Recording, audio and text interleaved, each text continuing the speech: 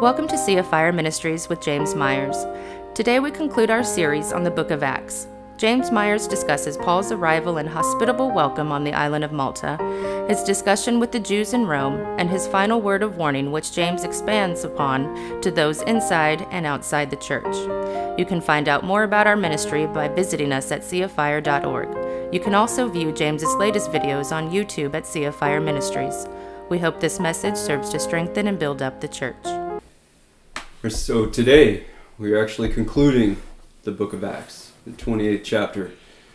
We started about 9 months ago, and now we are concluding this wonderful work that I hope we still remember, bits and pieces of, if not hopefully the entire thing. Today we'll be concluding this account. I think it concludes in a fascinating way, which we'll briefly discuss.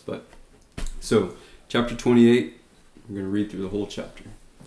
Now when they had escaped, they then found out that the island was called Malta, and the natives showed us unusual kindness, for they kindled a fire and made us all welcome, because of the rain that was falling and because of the cold.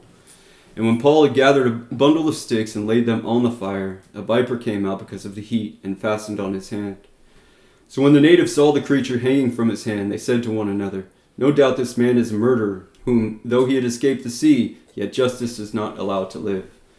But he shook off the creature into the fire and suffered no harm. However, they were expecting that he would swell up or suddenly fall down dead. But after they had looked for a long time and saw no harm come to him, they changed their minds and said that he was a god. In that region there was an estate of the leading citizen of the island, whose name was Publius, who received us and entertained us courteously for 3 days. It happened that the father of Publius lay sick of fever and dysentery. Paul went in to him and prayed, and he laid his hands on him and healed him. So when this was done, the rest of those on the island who had diseases also came and were healed. They also honored us in many ways, and when we departed, they provided such things as were necessary. After 3 months we sailed in an Alexandrian ship whose figurehead was the twin brothers, which had wintered at the island. And landing at Syracuse, we stayed 3 days. From there we circled around and reached Rhegium, and after 1 day the south wind blew, and the next day we came to Puteoli, where we found brethren, and were invited to stay with them 7 days. And so we went toward Rome. And from there, when the brethren heard about us, they came to meet us as far as Appii, Forum, and 3 Inns.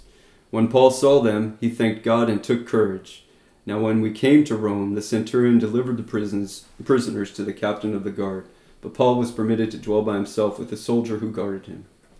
And it came to pass after 3 days that Paul called the leaders of the Jews together. So when they had come together, he said to them, "Men and brethren, though I have done nothing against our people or the customs of our fathers, yet I was delivered as a prisoner from Jerusalem into the hands of the Romans, who, when they had examined me, wanted to let me go because there was no cause for putting me to death. But when the Jews spoke against it, I was compelled to appeal to Caesar, not that I had done anything of which to accuse my nation. For this reason, therefore, I have called for you, to see you and speak with you, because for the hope of Israel I am bound with this chain." Then they said to him, "We neither received letters from Judea concerning you, nor have any of the brethren who came reported or spoken any evil of you. But we desire to hear from you what you think, for concerning this sect we know that it is spoken against everywhere." So when they had appointed him a day, many came to him at his lodging, to whom he explained and solemnly testified of the kingdom of God, persuading them concerning Jesus from both the law of Moses and the prophets, from morning till evening. And some were persuaded by the things which were spoken, and some disbelieved. So when they did not agree among themselves, they departed after Paul had said one word. The Holy Spirit spoke rightly through Isaiah the prophet to our fathers, saying, "Go to this people and say, hearing you will hear, and shall not understand, and seeing you will see, and not perceive. For the hearts of this people have grown dull. Their ears are hard of hearing, and their eyes they have closed, lest they should see with their eyes and hear with their ears, lest they should understand with their hearts and turn, so that I should heal them.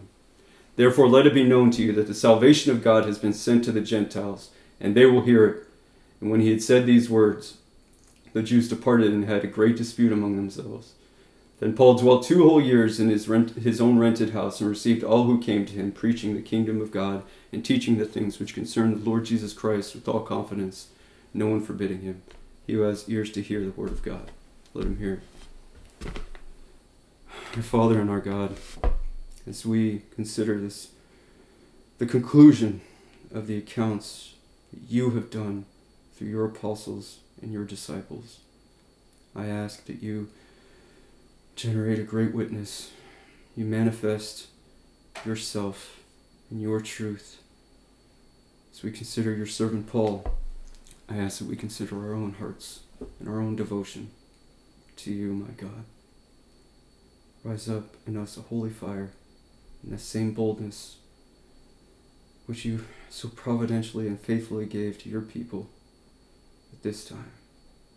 I pray now you cascade that same torrent upon your people now. Give us eyes to see, ears to hear. In the name of Jesus Christ we ask it. Amen. So the way I want to start, the way I want to begin, is actually with the conclusion. Obviously, it seems like it abruptly ends. There's wide conjecture as to why Luke ends this way, and I'm going to give you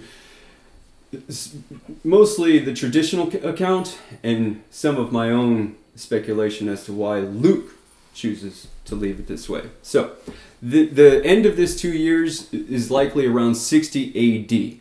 Paul seemingly was released from his first imprisonment. From this imprisonment, he had been released and he even went on another missionary journey and reached as far as Spain.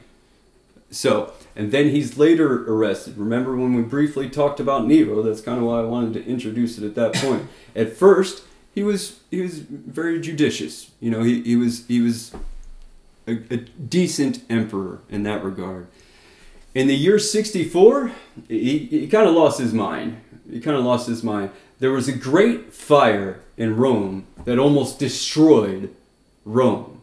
And there's an account that at this time Nero was playing his fiddle as Rome burned. And most people thought, and most people still think, or many people think, that Nero himself was the one who started the fire. Nero ended up blaming the Christians for the fire. And a huge amount of persecution began then. Nero would light his garden with the bodies of Christians. He would use Christians as torches. In the year 67, it's understood that both Peter and Paul were executed. Peter, since he wasn't a Roman, was going to be crucified. That's what they would do to those who were not Romans. But Peter, begged them not to crucify him like his Lord. He was not worthy to die like his Lord. So he was crucified upside down. If you ever see an upside down cross, that's kind of the sign of Peter. Since Paul was a Roman citizen, he was beheaded. So, we need to recognize that the ending of this really does lead into his release, his brief release for a time. Then he goes still on his missionary journeys, and he's later arrested and executed, just like Christ had promised him. The reason I believe we don't have that account is because Paul implored Luke not to include it.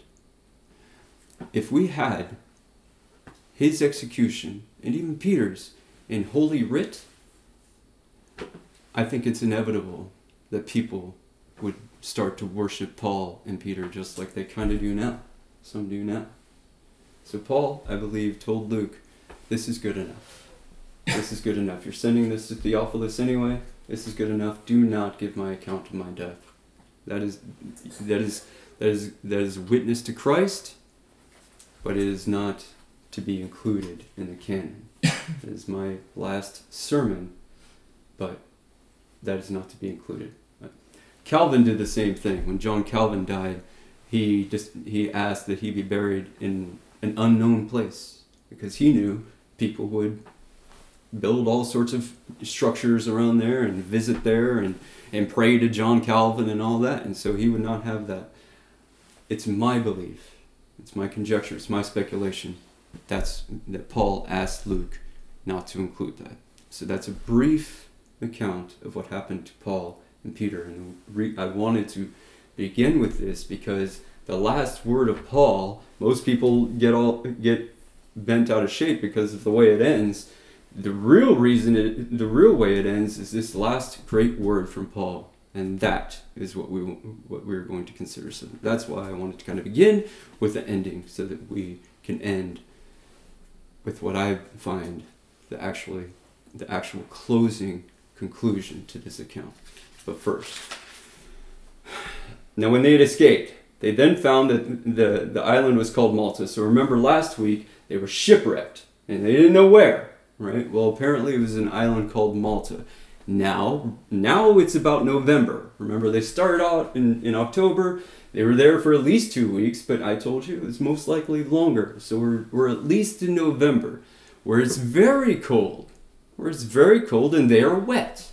Okay, so they are freezing at this point. So, and the natives showed us unusual kindness, for they kindled a fire and made us all welcome because of the rain that was falling and because of the cold. But when Paul this term natives is literally barbarians. Now, we think of barbarians as these ruthless, cruel, people. Barbarians, especially in the Roman and Greek categories, really just mean people who decided not to speak the language. They would not assimilate to the Greek culture and society. They kept their own culture, their own social construct, so to speak, and kept on speaking their own native language. So that's all this means here. And we see that because they're dealing kindly with these men. These men, all these have just wrecked, and they come on shore, they're freezing, they're wet. And so they're dealing kindly with them. But when Paul had gathered, so they kindled a fire. But when Paul had gathered a bundle of sticks and laid them on the fire, a viper came out because of the heat and fastened on his hand. Snakes are cold-blooded animals. So when it's cold, if you go golfing, in a place where there are snakes, if it's hot, you don't want to go looking for balls when the grass is high, as some of us know, because you don't see the snakes, so you're likely to get bitten. When it's cold, they kind of hide out, typically in a bundle of sticks. If you do some pruning, or if you do some woodwork on your trees or whatnot, and you just leave them on the ground for a long period of time, chances are a snake's going to be in there, especially when it's warm. So once it gets by the fire and gets a little hot, then it wakes up. It wakes up and snatches right on Paul's hand. Snatches and remains there. Now briefly, I didn't want to get into this, but there's a big consternation regarding this, because vipers, when they bite, they just bite and then they let go. Now, there have been times, though, where vipers bite and then they get stuck. And that's likely what happens here. There are accounts of people who have these snake boots, right, who are in areas of snakes, and they get bitten on the boot, and fortunately for them, it doesn't go through, so they're not, struck with the venom. However, the next problem they have is actually getting rid of the snake, because it's stuck to their boot. So that's what happened likely with Paul. But it bit him. So when the natives saw the creature hanging from his hand, they said to one another, "No doubt this man is a murderer, whom though he has escaped the sea, yet justice is not allowed to live." So they think, now this justice is actually their god called Nemesis. So that's actually where we get Nemesis. So basically they're saying, justice, our God demands that justice, the perfect justice of God, is exacted on this side of heaven, this side of death, basically. You are rewarded in this life, just like the Sadducees. You are rewarded in this life, and you are punished in this life. So they think that though he escaped the sea, and he wasn't killed there, they think that now their God has made it to where this viper has bitten him, and now he's going to die because he's a murderer. They assume he must be a great evil man. He was able to escape this terrible disaster, yet God is God, is what they think. And so now he's exacting judgment on him now with a viper.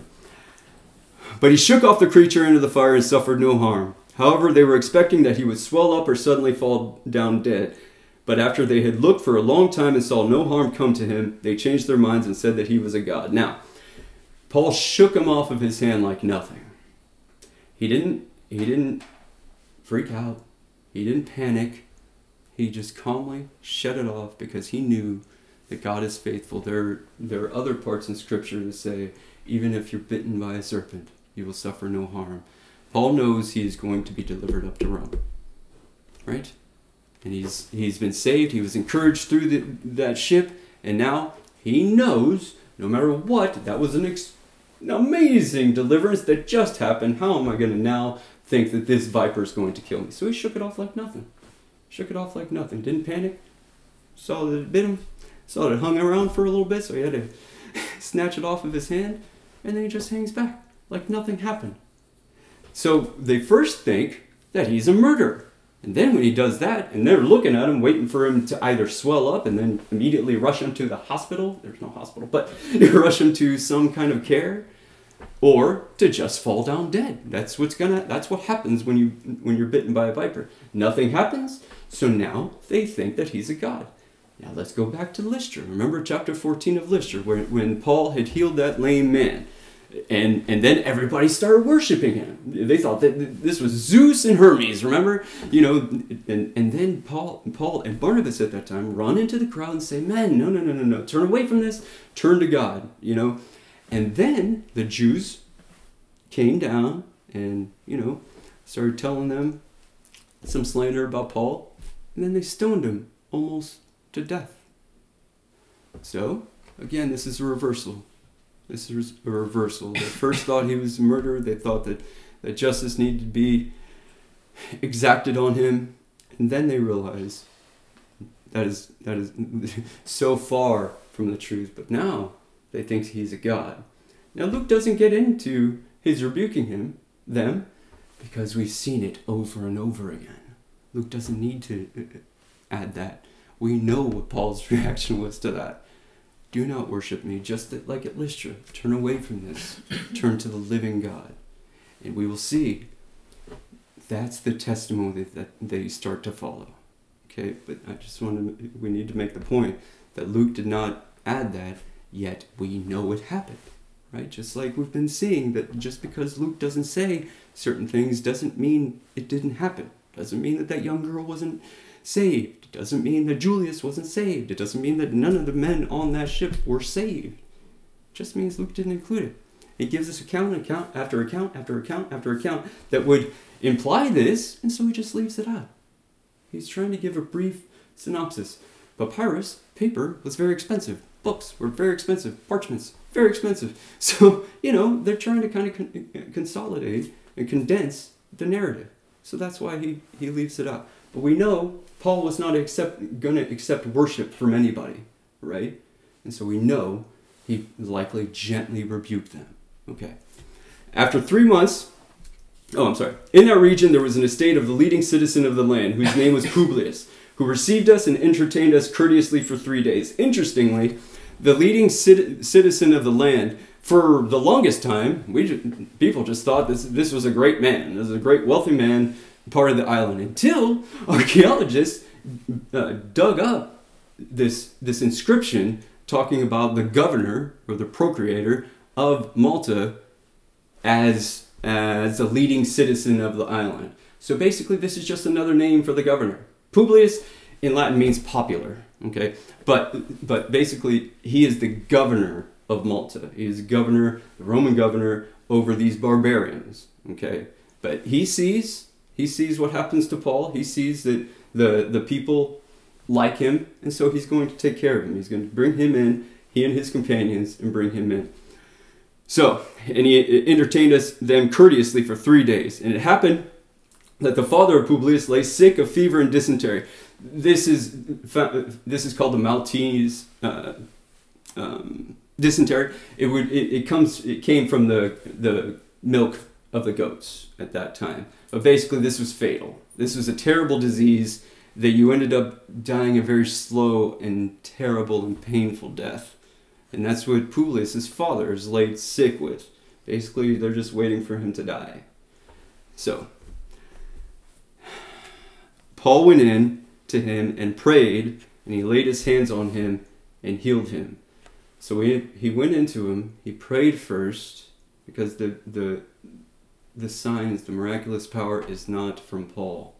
He prays first. Also, to show the people, this is not me. I am not the God who heals. I am not the great physician. Right? I'm praying to the great physician.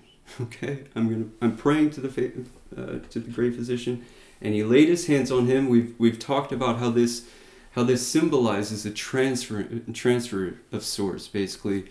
Just like at the sacrifice, you would lay your hands on the sacrifice before you sacrificed it. Basically, all my sin is on them. Paul, when he's laying his hands on these people, is saying, all my Christ is upon you now. That's why he lays his hands on him. And healed him, obviously, through Christ.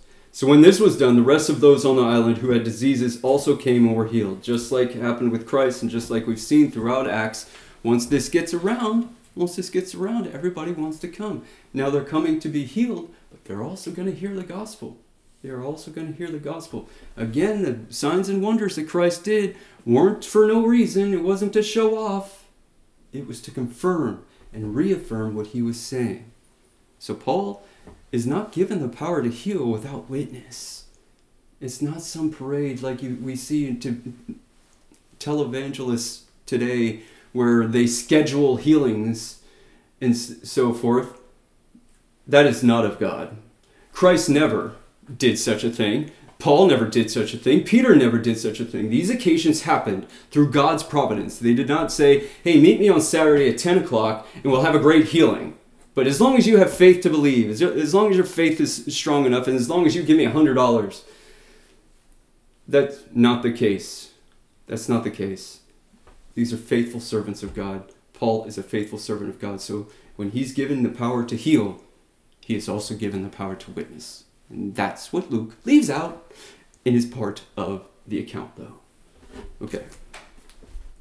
After 3 months, we sailed in an Alexandrian ship whose figurehead was twin brothers, which had wintered at the island. So, another Alexandrian ship, obviously the other one, was probably not fit to sail for a very long time. The thing was broken and busted. Now, the twin brothers are Castor and Pollux.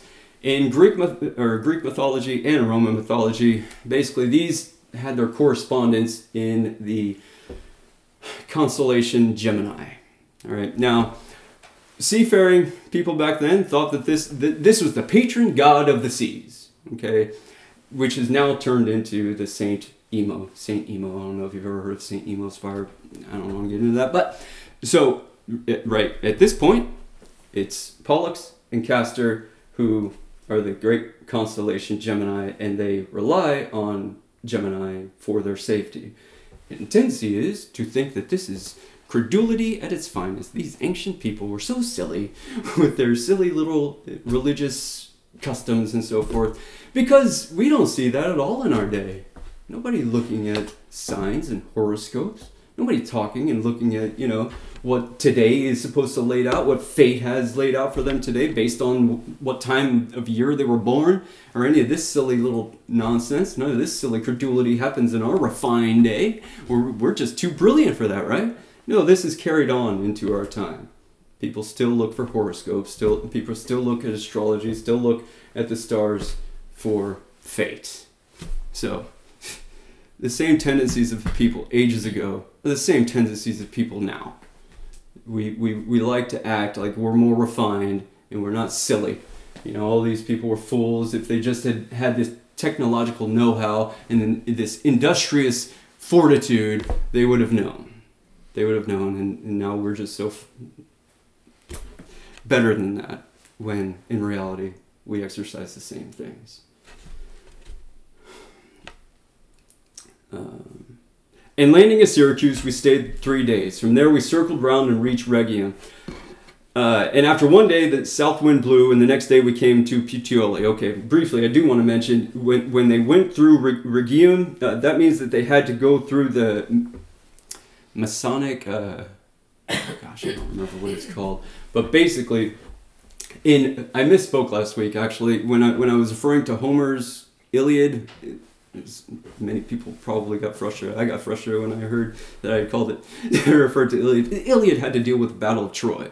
The Odyssey was Ulysses, or Odysseus, going back to Sicily through many through the seas. And he had to pass this same point. And it was believed at that point, at that time, that there on one side was this huge monstrous dog that would if you got too close to the coast, would come and take a sailor or two or three, maybe more than one, and take them back to his lair and devour them. The other side was a great whirlpool that would basically suck the whole ship down. So in the Odyssey, Ulysses is very careful to go more toward the dog side because you're looking at ultimate disaster or just losing some people. Now obviously there wasn't a monster dog, but there was likely some hazard here. This is a very small strait, very narrow place to sail through. Okay, so they have to be very careful. We saw what happened last week. I'm sure they took extra care and just took their time to get through this strait. But I did want to mention that this has a history. This has a history, and I think Luke is pointing us toward that. Where the Greek mythologies that have no substance, that has no reality, has found its reality through God, through Christ, through Paul. So they passed through the same strait. After one day, where we found brethren, and were invited to stay with them 7 days. So they find brethren here. They finally get on land. It's been months. It's been months since they left Caesarea. They finally are on land. And there are brethren there. And we'll see even at Rome. We don't know who started these churches, especially even in Rome. But we see the next epistle right after Acts is Romans. And Paul is basically saying, I am eager to come to Rome. God has prevented me so far, but I know I'm going to end up coming to Rome. But we don't know who founded the church there, but there are brethren because God is amazing. There are brethren this far from Judea and Samaria. Remember Christ's commission. Tarry in Jerusalem. Once the Spirit comes, go out into Judea, to Samaria, then to the ends of the earth. Paul's missionary journey has not reached this far. Now it has. But somebody else went that far. Somebody else, some unnamed man or woman, who knows, likely a man, but some unnamed person went out into the remotest parts of the world, went out to Rome, went out to Italy, went out to Sicily, went out to Spain. Even according to tradition, when he went to Spain, there was already a church founded there. It's believed Thomas went to India. So the spread, what I want to emphasize here, the spread of the church was like a wildfire. It was like a wildfire. Jesus rose, sent his Spirit, and then boom, like nothing we've seen in history. Islam took over because they killed everybody. It is a geopolitical religion. Okay, the Christians remember when they were being accused of turning the world upside down. That is what the Christians do. We turn the world upside down. We do not take the sword. We do not bear a shield. We do not throw spears. We do not use bows and arrows. We use the Word of God. And His Word caused a greater spread than anything we've seen in history. Any military campaign, any religious campaign, any campaigns whatsoever.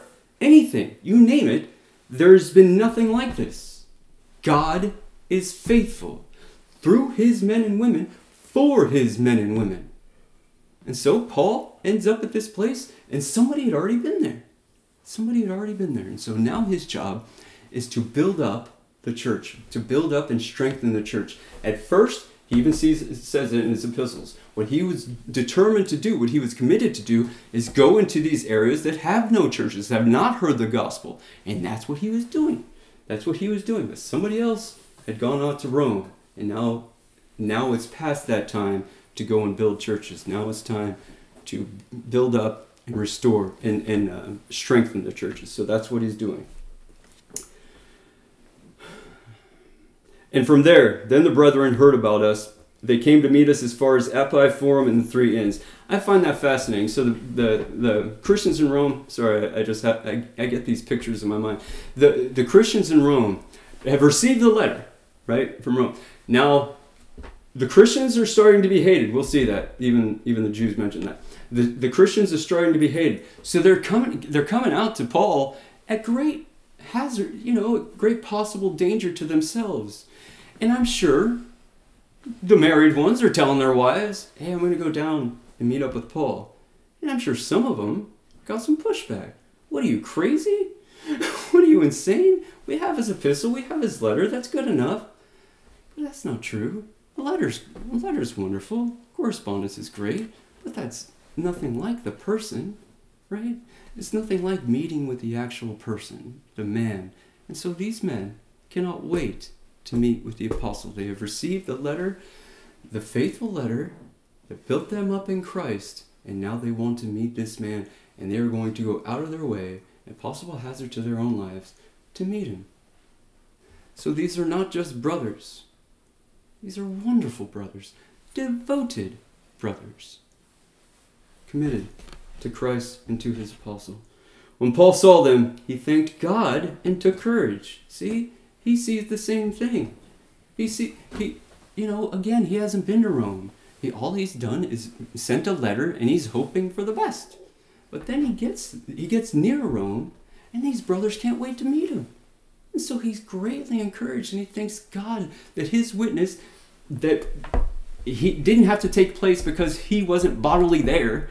God is God. His Spirit has reached these places, and so much to entering into these men that they come out and meet him. It's a great encouragement to Paul. So he thanks God and took courage. Again, this is great encouragement. Remember when he was on the ship and everybody had lost hope. Now he took courage. Now he's taking courage. Now when we came to Rome, the centurion delivered the prisoners to the captain of the guard, but Paul was permitted to dwell by himself with the soldiers who guarded him. So all the other prisoners have to go to the prison. Luke, as we've seen, Paul, as we've seen, has more liberty. He has his own rented house, basically. But he would be chained to a jailer or to a soldier all day. Basically, they would go in shifts for 6 hours. So you have 4 different soldiers, basically, 6 hours at a time, all day, every day. So when he refers to his chain, that's what he's talking about. He's chained to this soldier. However, if you read Philippians, he talks about this witness, even being imprisoned in Rome, he's able to, through his example, and he does preach to some of the soldiers, but through his example, people are seeing God and Christ manifest in his ministry. So it's not said here, but it's said in Philippians. So, and it came to pass after 3 days that Paul called the leaders of the Jews together. So when they had come together, he said to them, Men and brethren, though I have done nothing against our people or the customs of our fathers which we have seen, yet I was delivered as a prisoner from Jerusalem into the hands of the Romans, who, when they had examined me, wanted to let me go because there was no cause for putting me to death. We've seen that. But when the Jews spoke against it, I was compelled to appeal to Caesar, not that I had anything of which to accuse my nation.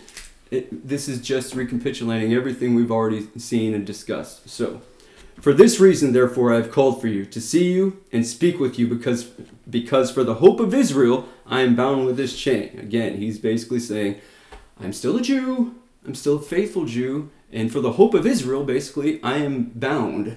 I'm bound. I believe in the same thing you do, I just see it fulfilled in Christ. And I want to talk to you about that. So, then they said to him, We neither received letters from Judea concerning you, nor have any of the brethren who came reported or spoken any evil of you. That is fascinating. That is fascinating for a number of reasons. First of all, they have received no correspondence from the Jews in Jerusalem about anything about this man named Paul. Nothing. And even the delegates that they have sent there haven't said anything ill of Paul. Now, one of two things are the case. The Jews never came because they had no case against him, and they didn't want to, they were already afraid of Caesar, and they didn't want to, be punished for that, so they might have just not come at all. Or they were just going to come after this time. Remember, the it's dangerous to go upon the sea over winter, so they might have just wintered in Jerusalem and come later. But I find the former to be most likely, because even during this whole time frame, there's been no correspondence from the Jews to the Roman Jews about Paul. Remember, they were just determined and committed to killing him. So why send anything to Rome? Why send any correspondence? We just want to kill him here. Then they said to him, but we desire to hear from you what you think, for concerning this sect, we know that it is spoken against everywhere. So again, this sect, they see as a heresy, but we see it that it's spoken against everywhere, not just with the Jews, not just with the Jews from Jerusalem, but everywhere it's spoken against. See, this is an indication that Christianity is starting to be strongly persecuted. So when they had appointed him a day, many came to him at his lodging, to whom he explained and solemnly testified of the kingdom of God, persuading them concerning Jesus from both the law of Moses and the prophets from morning till evening. So he goes all day. He goes all day teaching them from the scriptures, just as Christ did after his resurrection to the apostles and disciples throughout the scriptures, but he does this all day. Now the kingdom of God, briefly, because remember at the outset of this, we wanted to consider this more. The kingdom of God has a theologian said it has an already and not yet aspect to it. There's a sense in which the kingdom of God is because God reigns. God reigns. He has created and sustains all things. But there is a kingdom coming. There is a kingdom without end, a true kingdom of his people. So a kingdom of a people. The kingdom of God in his sovereignty has been since creation. So that kingdom has been from forever and will be eternal. But the kingdom that is not yet is the one that will be established. That started when Christ ascended to the Father. Remember, that was his great culmination. That's when he was crowned king. He came home victorious. When he returns, that final kingdom that the Jews were looking forward to. Remember, that's what they were looking forward to. They're waiting for God to reign upon the earth. And they believed that the Messiah would do that initially, right when he came. Again, you have to put yourself in that time period. They didn't know. They see all the prophecies, they see all the Psalms, they see all these things, but they don't know what to make of it. Read Revelation. I don't know exactly what to make of it. I think eschatology, it's the study of end things, end times, isn't solidified. We don't know. It's a mystery. These are all mysteries that are later revealed. Remember, Paul even said, the mystery that was once concealed is now revealed through Christ. All these things that we couldn't understand, all these things that were kind of not held in secret, but basically not able to be even more fully understood until Christ came. So just wanted to finally kind of get back to the kingdom of God. We'll return to that, God willing. But that kind of gives you an idea about what's being referred to as the kingdom of God in different aspects, but those two most generally. Okay.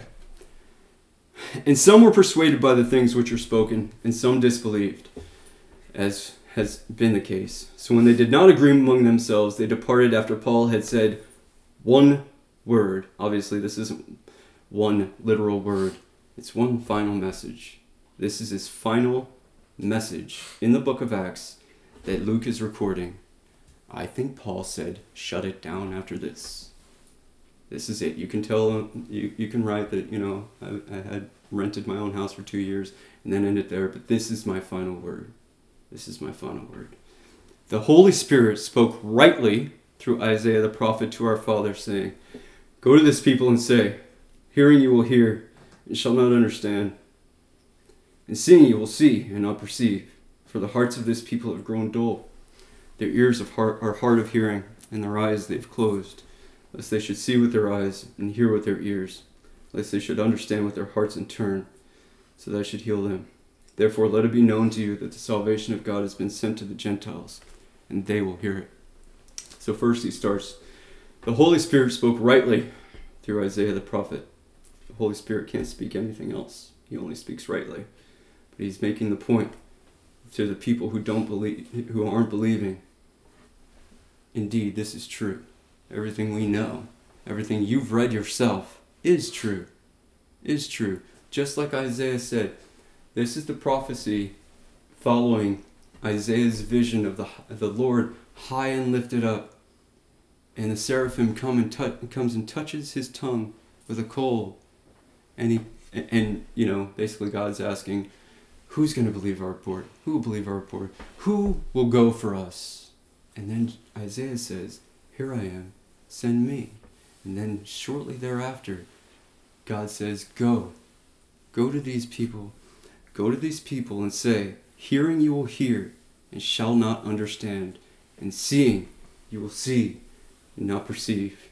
For the hearts of this people have grown dull. Their ears are hard of hearing, and their eyes they've closed.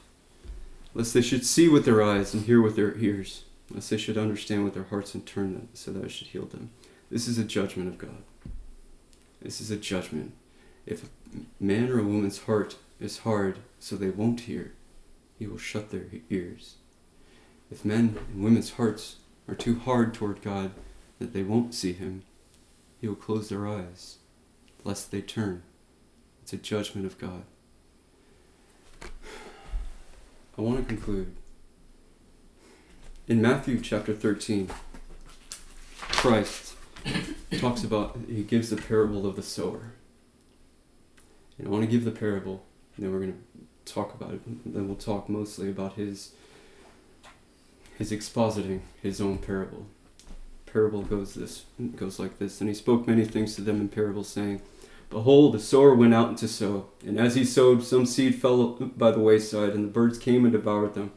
Some fell on stony places where they did not have much earth, and they immediately sprang up because they had no depth of earth. But when the sun was up, they were scorched, and because they had no root, they withered away. And some fell among thorns, and the thorns sprang up and choked them. But others fell on good ground, and yielded crops, some 100-fold, some 60, some 30. He who has ears to hear, let him hear. And the disciples came and said to him, why do you speak to them in parables? And he answered and said to them, because it has been given to you to know the mysteries of the kingdom of heaven, but to them it has not been given. Because God's providence, he chooses whom he chooses. I will have grace upon whom I will have grace. I will have compassion on whom I will have compassion. And I will have wrath upon whom I will have wrath.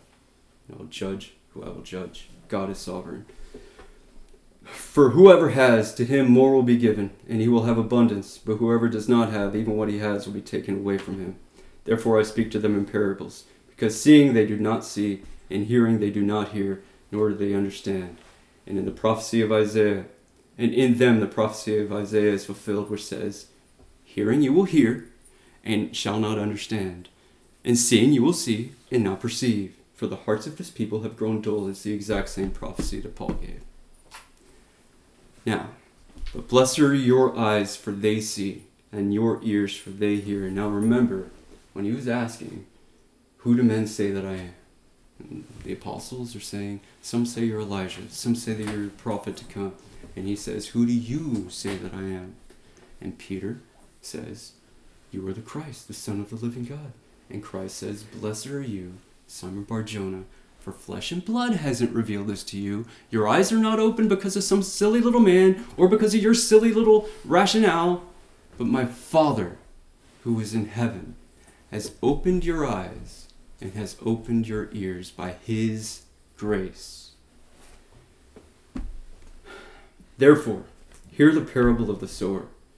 When anyone hears the word of the kingdom and does not understand it, and the wicked one comes and snatches away what was sown in his heart. This is he who received seed by the wayside. But he who received the seed on stony places, this is he who hears the word and immediately receives it with joy. Yet he has no root in himself, but endures only for a while. For when tribulation or persecution arises because of the word, immediately he stumbles. Now he who received seed among the thorns is he who hears the word, and the cares of this world and the deceitfulness of riches choke the word, and he becomes unfruitful. But he who receives seed on the good ground is he who hears the word and understands it, who indeed bears fruit and produces some 100-fold, some 60, some 30. We will never do altar calls. I don't believe in altar calls. But I do implore the unregenerate to listen. Open your ears to this. These are 4 different people, basically. The seed, the word of God, falls among the wayside sometimes. People will hear it. Some people hear the gospel. They don't receive it, really. They receive it, and the birds come and take it away. The devil comes and takes it away. It's fed to somebody who's not his people. That seed is not for them, but it falls among deaf ears, falls upon off the field. They are not even in the field. So that's one. The one who will hear the word and not receive it at all. Second, falls upon rocks.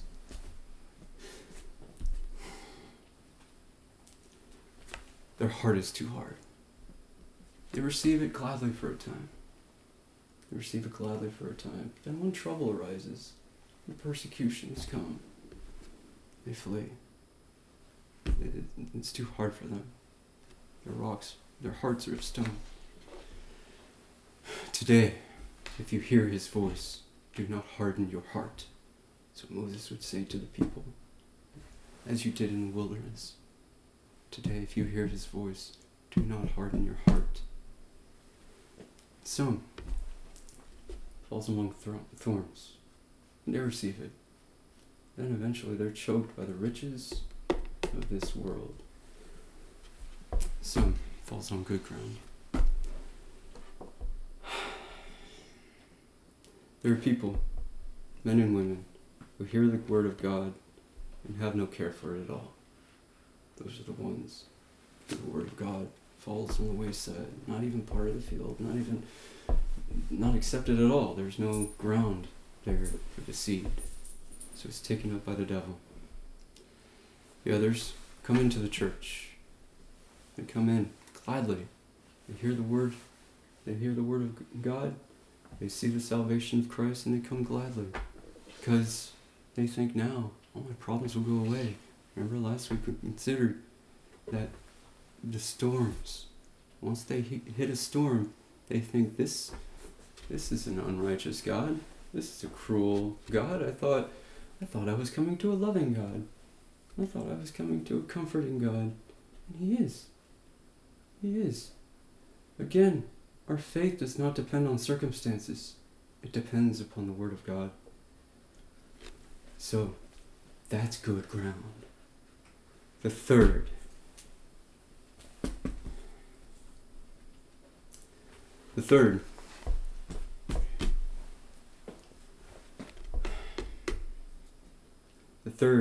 Attend churches today. There are many who have been Christians for a long time. Serve in the church. Tithe. Preach. Give alms. Pray for the sick and the needy. Give alms to the poor. Care for people. Worship. But the things of this world, whether it's gross sin, they're tried to excuse because now that is their God. They don't believe in the God who is. They don't want the God who is. They want the God that stimulates their like and just want God to conform to their image. The church is filled with those who are choked among the thorns.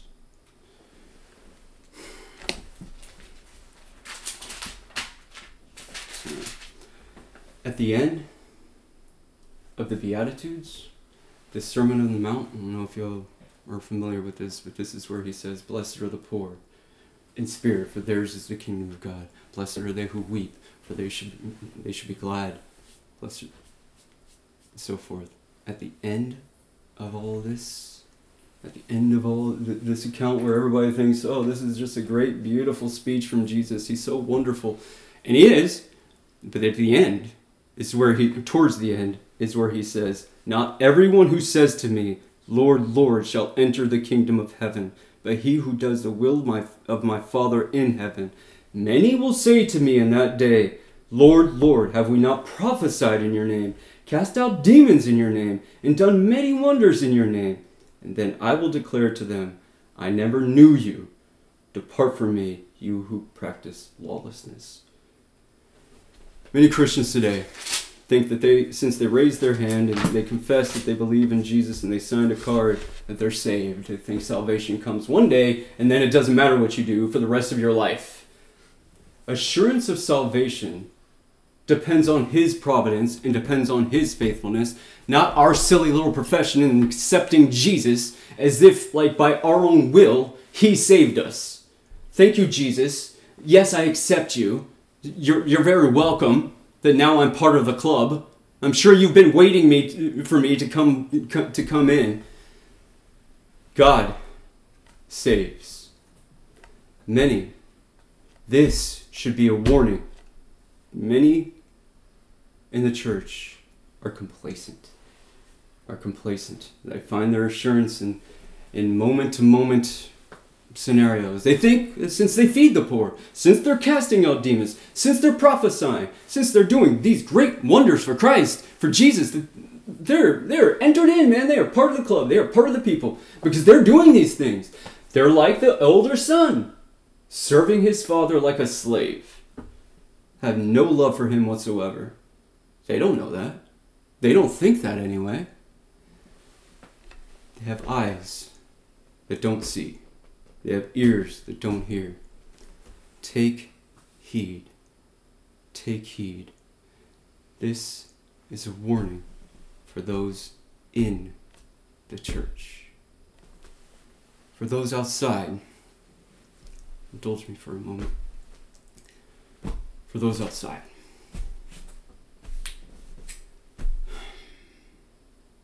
there are many reasons people come up with for not receiving Christ. We've talked about some. They think that they need to be more valuable.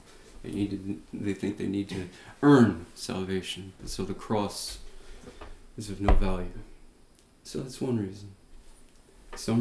Some people think that, there's so much evil in this world, a good God couldn't possibly be. There are many silly little reasons.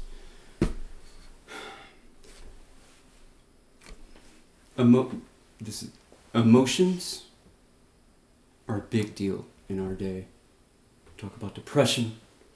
We talk about great tragedies, all of which happen. We all have a variety of emotions from time to time, right? There's a time to weep, and there's a time to be glad. There's a time for peace, there's a time for war. It's in Ecclesiastes. There's a time for all of these. There's a time to laugh. There's a time to mourn. There's a time for everything under the sun. Sometimes we're mourning, we're weeping, we're depressed, cast so low that the burden of the world is so heavy upon us we can't even look up. And sometimes we're so full of jubilation we're too blind to even seek Him. There's one place where all of our emotions are at their height simultaneously. One place, and that is at the foot of the cross, where you have repentance and forgiveness, you have sorrow and thanksgiving, you have mourning, you have gladness, you have a great struggle and a war going on, and your peace is hanging there bleeding. Whatever reason men and women might come to, or might imagine themselves a reason not to come to Christ, are all fallen at the foot of the cross. We're in the perfect culmination of time, from eternity for eternity. Our Savior died upon that cross to bring His people home. To bring His people home. Those who will not be His people will have ears which cannot hear. That is why when we read the portions of Scripture, we say, he who has ears to hear, let him hear.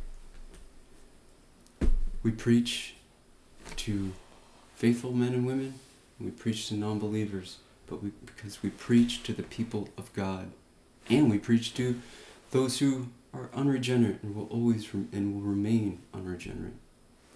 Remember, unless you are born of the Spirit, you cannot even see the kingdom of God. I would not compel anybody to come to Christ because of hellfire and damnation. I will not shrink from preaching it, but that is no reason to come to God. That is no reason to love your Savior. Thanksgiving, adoration, worship is the result of His salvation. Not respite, not a fat comfort now that we will never, ever have to bear the flame. We bear the rebukes, the slanders, the flames, the swords, the beheadings, the upside down cross now until glory. Jesus will not take away your problems. He might give some more to you to refine you. I promise no one perfect peace and tranquility, riches upon riches. Come to Jesus, name it and claim it, is a call from the devil. You will hear no such thing from this pulpit, and nary such a thing should come out of your own mouth as well. So for those who are outside of the sheepfold, find the great shepherd who will leave the 99 to come and track you down. Why? We should plead with tears and broken hearts. God is not pleased that any should perish, but He desires that all should come and have everlasting life. Peter talks about that. But He is not a God. He's not a puppeteer. He is not a ventriloquist. He will run many people down. Many are called. Few are chosen. Today, if you hear His voice, harden not your hearts. Receive Him. Receive Him gladly. Hear your Savior call. See your Father running you down. Fall upon your knees and see yourself for who you are, and at last see God for who He is. We make Him out to be all sorts of different things until we actually come to Him and we do have eyes to see, ears to hear. This is not a credulous faith. This is not a blind faith. This is a real, historical, manifest faith. So, when you hear His call, even if you are within the sheepfold, heed. Take heed. Hear this warning. Hear this warning. And devote and commit yourself to your Savior. On this side of the Jordan, on this side of salvation, we've made the point, sanctification is synergistic. He's waiting for your faithfulness. He's waiting for your acts of devotion, for your service. He has served you completely. Christ washed the disciples' feet. He did something even a slave at that time would not have to do, not be required to do. He did it willfully. King of Kings is a servant of servants. I pray we have that same heart. Praise God. Let's pray.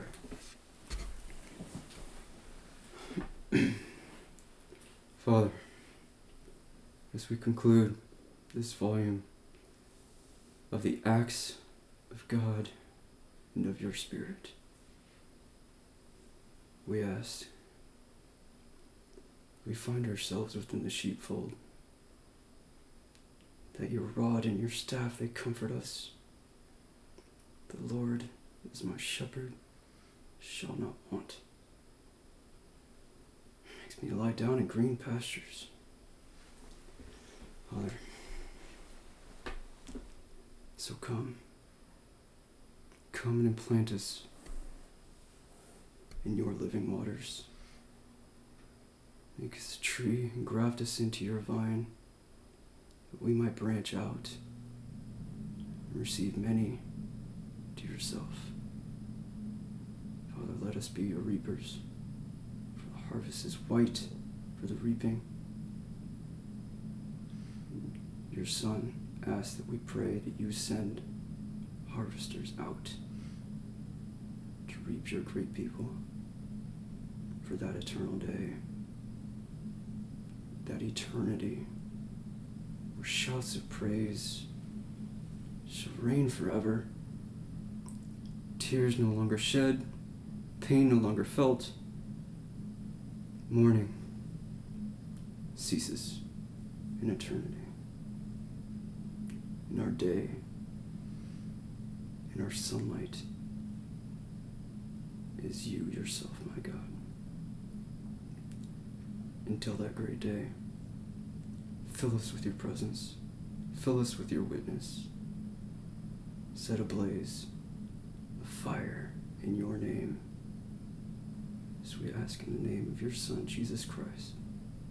Amen. Thank you for listening to Sea of Fire Ministries. We hope and pray this has blessed you in your walk with God, and we hope you join us again next week. You have been listening to Sea of Fire Ministries, where the Word of God is life.